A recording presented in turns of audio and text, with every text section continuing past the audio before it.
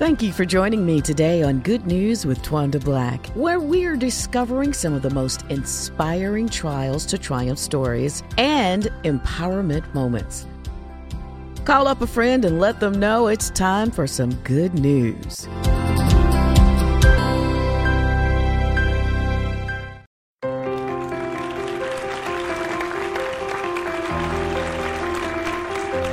Hello, family, and welcome to Good News with Twanda Black. I am your host.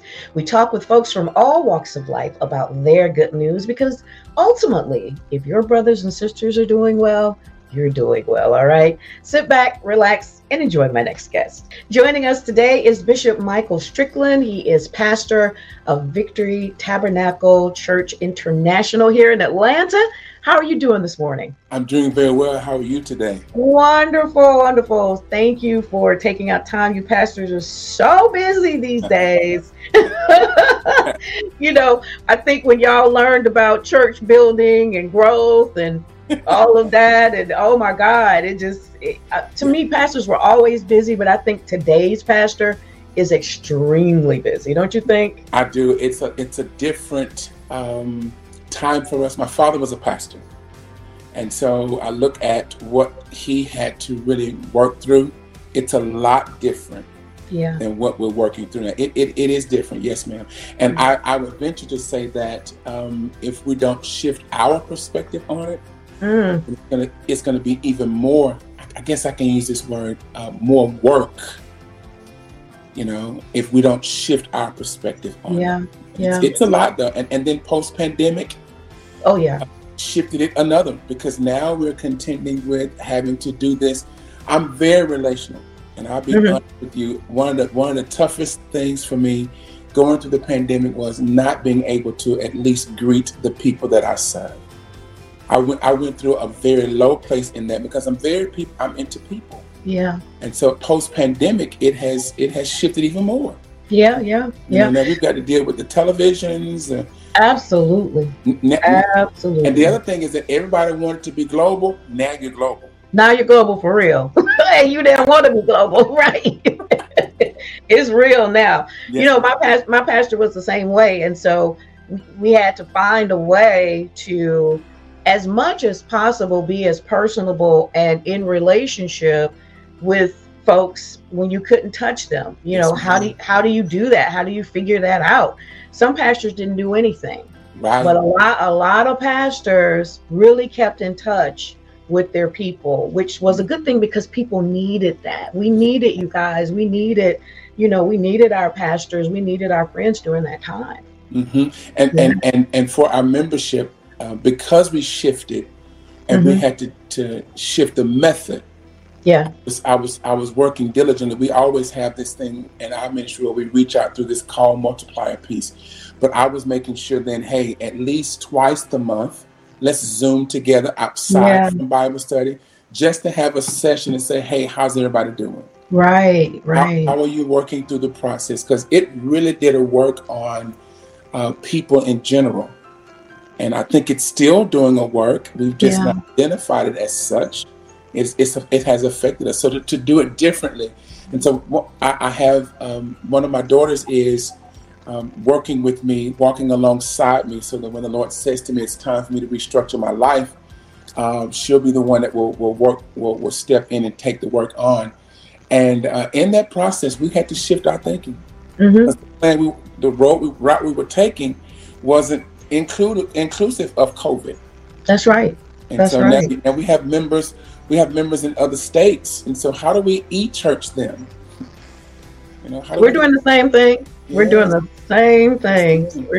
We include them. We talk to them. We chat with them. We do everything we need to do, and I'm sure within ministry and the confines of what you pastors have to do, you find a way to also connect with them. You know, outside of church. So it's an amazing time, I think, for pastors, and more busy than ever. But you're right. If you don't watch out, this thing the work is gonna be overwhelming. It's gonna be too much. And so I love my pastor, Pastor Clinton McFarland. He takes vacations. Yeah. He works a lot. Now he's amazing. He works a lot. but he takes vacations. I find pastors that never take vacations. I'm like, so when you drop in the pulpit, because I have seen it with my own eyes, I've seen people drop dead in the pulpit, and they just kind of, okay, just carry him out and keeps moving. Yes. You got to understand that you got to take care of yourself so you can take care of us, and you can take care of your family and your children and all of that. Take care of yourself. My God. And for me, two things. I saw my dad do this work, and my dad was all in it.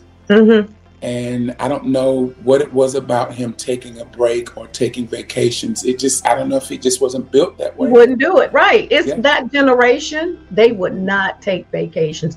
So it said something in their psyche. It said something about weakness, I think. Yeah. And the second thing is, I want you to know that I am right down the street from your church. Ah, are you really? Yes, ma'am. So if you come out of your church, come down towards the 155 Inn, take that right at the food depot, go to the very next red light. There's a school right there and the new Publix. Take a left right there. Our church is right there. What? Oh, that's amazing. Yes, and we are neighbors. Oh, yes, we are. Yes, we are. That is wonderful. Now, and you know, talking about you're a native of Atlanta, preacher's kid, of course, and also within seeing your father in this profession, you've seen Atlanta. I always talk about how I've seen Atlanta change and grow. Talk about that for a moment, because that's very interesting for those of us who have been here forever or that were born here. Yes, ma'am. It has taken a major shift.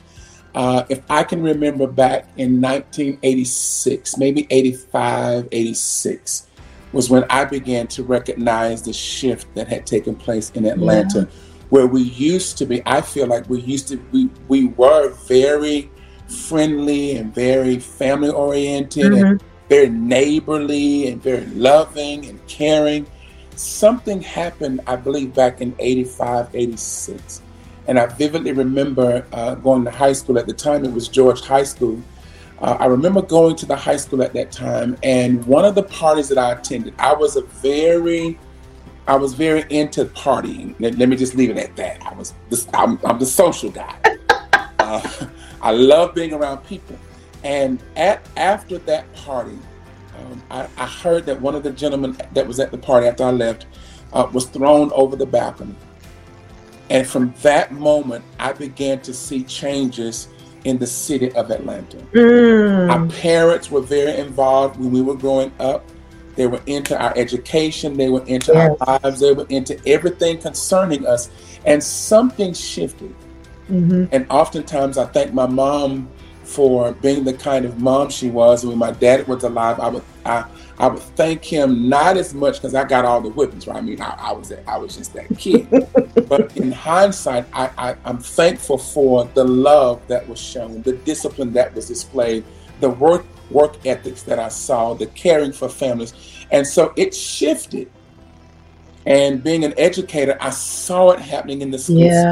I saw children coming in differently. It was tough for me because I grew up under the discipline of you never disrespect adults. Right. I don't care whether they're your mama, your grandmother, they're in your household. But you don't know them. Right. Right. You always respect it. And when that level of respect became compromised, and when children realized, I don't have to do what you say, you're not my mom, blah, blah, blah, I saw things shift in the city.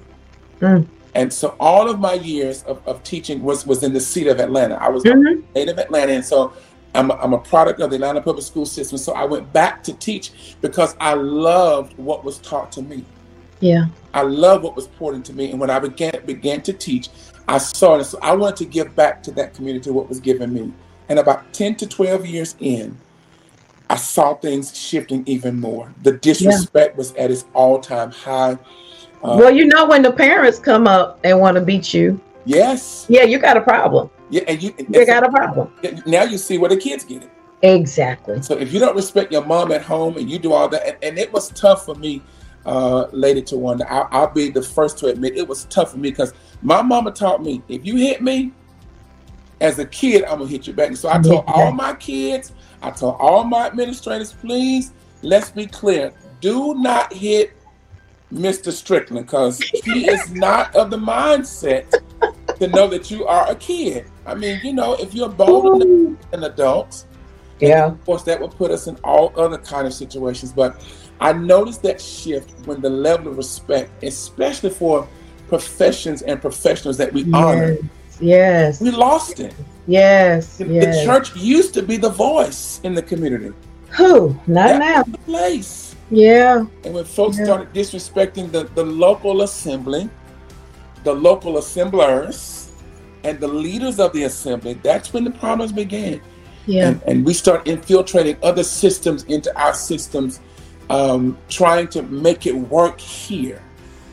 You know, and so I saw it back in the 80s, and I've been praying and being a pastor now, asking the Lord to lead me where he needs me, that I might be most effective to be the salt and the light, to bring his colors and his season to the earth. Because there has to be something that takes place. Absolutely. And it has to start with us. The church has to go back to being the church. Yes, ma'am. You know, that's a whole nother day of talking. We started talking about that. I want to tell you though, we graduated from the same high school. Yes. I went to Georgia. I went to Georgia High as well, but you're some years younger than me. Really? Yes. We'll talk about that offline. Yes, ma'am. We have to. Who was your principal then? It was Mr. Wallace Beer. He was my principal. Okay. The assistant principal was Dr. Brown. She was my principal. She was my assistant too. Listen, and when I tell you Dr. Brown didn't play, and she was, that's where, and that's why I feel that things shifted, because she was now. The educators then were almost our extended parents. They were. And they would make us, because my parents knew our administrators. Yes. And all Dr. Brown had to say was, you don't want me to call Linda and Dr. Hopi. You don't want that. I'm like, you're right. And then there was Miss Frida Booker who was there. Yes. Mr. Eberhardt. Yes, he was one of my teachers. Absolutely. Look, here was the thing about Dr. Brown. She was a member of my church. So I had the double whammy. I didn't play with her. We did not play with Catherine Brown. Yes. We did not play with her. And she made it known, I'm the boss, and you're going to respect what I say. And we respected her. Yes, ma'am. Yeah, we respected Dr. Bill too. I mean, we respected all of our teachers during that time. Yes. You know, I salute you for going back into the school system to give what you got, although things were just transitioning out of, you know, the respect and the honor for the teachers. You know, it's been an amazing shift. So we need to talk about your music. Yes, you got a new song out, If My People. You were blessed to be with Sherry Jones Moffett, and so talk about it. I didn't even know you were a singing pastor. It's nothing like a good singing pastor. Thank you, ma'am. So I started at George High in the 10th grade with Miss Linda Crumbly as the teacher. Let me back up, because elementary school was Miss Terry, middle school it was Miss Washington at Crawford Long.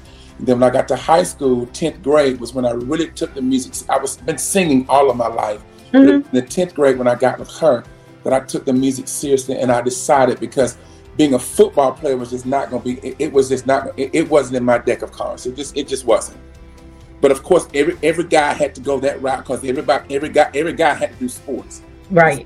Almost like, hey, that's it. That's what you do. And when I realized that was not really me. So here's an interesting fact. I was supposed to take over when Luther Vandross died. Okay. that was in my head, right? That was in my heart. And so the music career for me began then. I did a lot of singing at George High School. I would do the Carnation. Miss George at the time was Erica. I all of those. And so singing has always been a part. Then I took piano under Miss Crumbly. And I just went to the Governor's Honors Program through the high school. Then I went straight into college and I did my music degree. And what my plan was to go there, get the degree, and become a traveling performer. Here again, in my mind, I'm supposed to jump on the scene when Luther Vandross, when Luther's name began to be like a fade. Michael Strickland's name was supposed to come on the scene, right? That was your plan. Right. College, fast forward, and my professor, Dr. David Johnson, says to me, he says, Michael, listen, you're a great singer, but I've seen this before. Why don't you get you an education degree just in case the singing and the performance doesn't work? And you can teach, you'll have all that together, and you can just go that route. Well, in hindsight, what I did was I took the teaching position because I graduated in July 91. In August, I had a job in the Atlanta public school system. Wow. Back with the same teachers that taught me, so they knew Michael. And so I got in the system, and for 30 years, 27 plus 30 years, 27 to 31 years, I did the teaching. The money was good. Everything was great there. And so when I went there, I just kind of stayed. But in my mind, I knew that I'm supposed to be a singer. I believe, and now I know the Lord has called me to do global ministry. And so with that, I left the district in May of last year. My wife and I got into agreement. We prayed. The Lord gave me, as my grandmother would call it, the May go. Yeah. And so I left the district, and I had done that before, twice. But I went back because my faith wasn't as solid, and I didn't have. Listen to this. I threw away my confidence in the promise of God. And so I had to get back on track. And so my wife and I got into agreement last May. And so I came on board full time with this. And I was thinking about that Monday morning, how thankful I am to God that I am in purpose now, walking out the plan. It has something to do with me being the next Luther back then, but it's a different sound now and a different agenda. So I've been singing all my life, and I love it with all of my heart. Yeah. And I'm a worshiper at heart. And any given Sunday at Victory Tabernacle Church International, I'll strike out and sing. I like a variety of music, and the one that I want to make certain our young people never forget are the hymns of the church. Lord Jesus. That's a whole nother conversation because they don't know the hymns. They don't. And so my middle daughter is my worship leader, and I keep trying to instill in her, hey, baby. She said to me, it's a bunch of words. Yeah, but go back. You're telling a story. Right. And then there's a shout in the refrain that needs to be a part of our yes. So I've been singing, I've been worshiping, and I'm grateful to be where I am now. All of those years of teaching, all of those years of doing that, I believe has prepared me and allowed me the opportunity to be in the position that I'm in now. That's amazing. Amazing, Bishop. Amazing. If my people, now, are you working on a full project? I know you've got this single out, so you're working on your project? Yes, ma'am. I actually am working back in the studio, getting ready to go back in the studio. We're having conversations about that I might complete the full project. Yes, ma'am. I've got 3 other songs that I'm working on. And it was interesting the other day, the question was asked me, so what other feature can we expect next? You're going to hear my voice a lot. Good. That's as it should be. Yes, ma'am. As it should be. Tell people where they can get your music from. We're going to pop in and listen to a little bit of that music, but tell folks where they can find you. I know that you're traveling right now a little bit on tour. So where can they find your music? So all of my music is on all digital platforms. You can go to Spotify, you can go to Apple Music. All the digital platforms will have the music there. And they can also go to my website, which is www.mastrickland.com. And there's the song is there. We'll make sure that they get a hard copy there, because believe it or not, there are a lot of people who still want to have the CD. Absolutely. Look, when I got my new car a couple of years ago, I was like, "Where's my CD player?" It's like, "Oh, that's old. We don't do CD." I was like, "Wait a minute! I got like 1 million CDs. Are you kidding me?" Right. And I like to travel, listen to the words. So I got the Bible experience in my listen. So they can get a hard copy there. My social media platforms are Facebook is Michael A. Strickland. So is Instagram, Michael A. Strickland 15. And so they can get, they can find me there. On my website, they can get a copy of the song, and on all digital platforms is there. And if they would just like me to mail them one, they can make that request, and we can make that happen. All right, and now tell everybody where your church is. So it's the Victory Tabernacle Church International, located at 111 Kellytown Road, McDonough, Georgia 30252, where we know that victory is in our praise. All right, I love it. Thank you. Bishop Michael Strickland joins us today. Thank you so much, Bishop, and we look forward to your great music. Thank you so much for having me today. Oh my gosh, such a joy. To be a guest on the show, you can email me at twandablack@thepgnetwork.org or goodnews@thepgnetwork.org. Watch the show via PGN TV on all your digital streaming apps or visit us at pgntv.org. We'll see you next time for some good news. God bless you.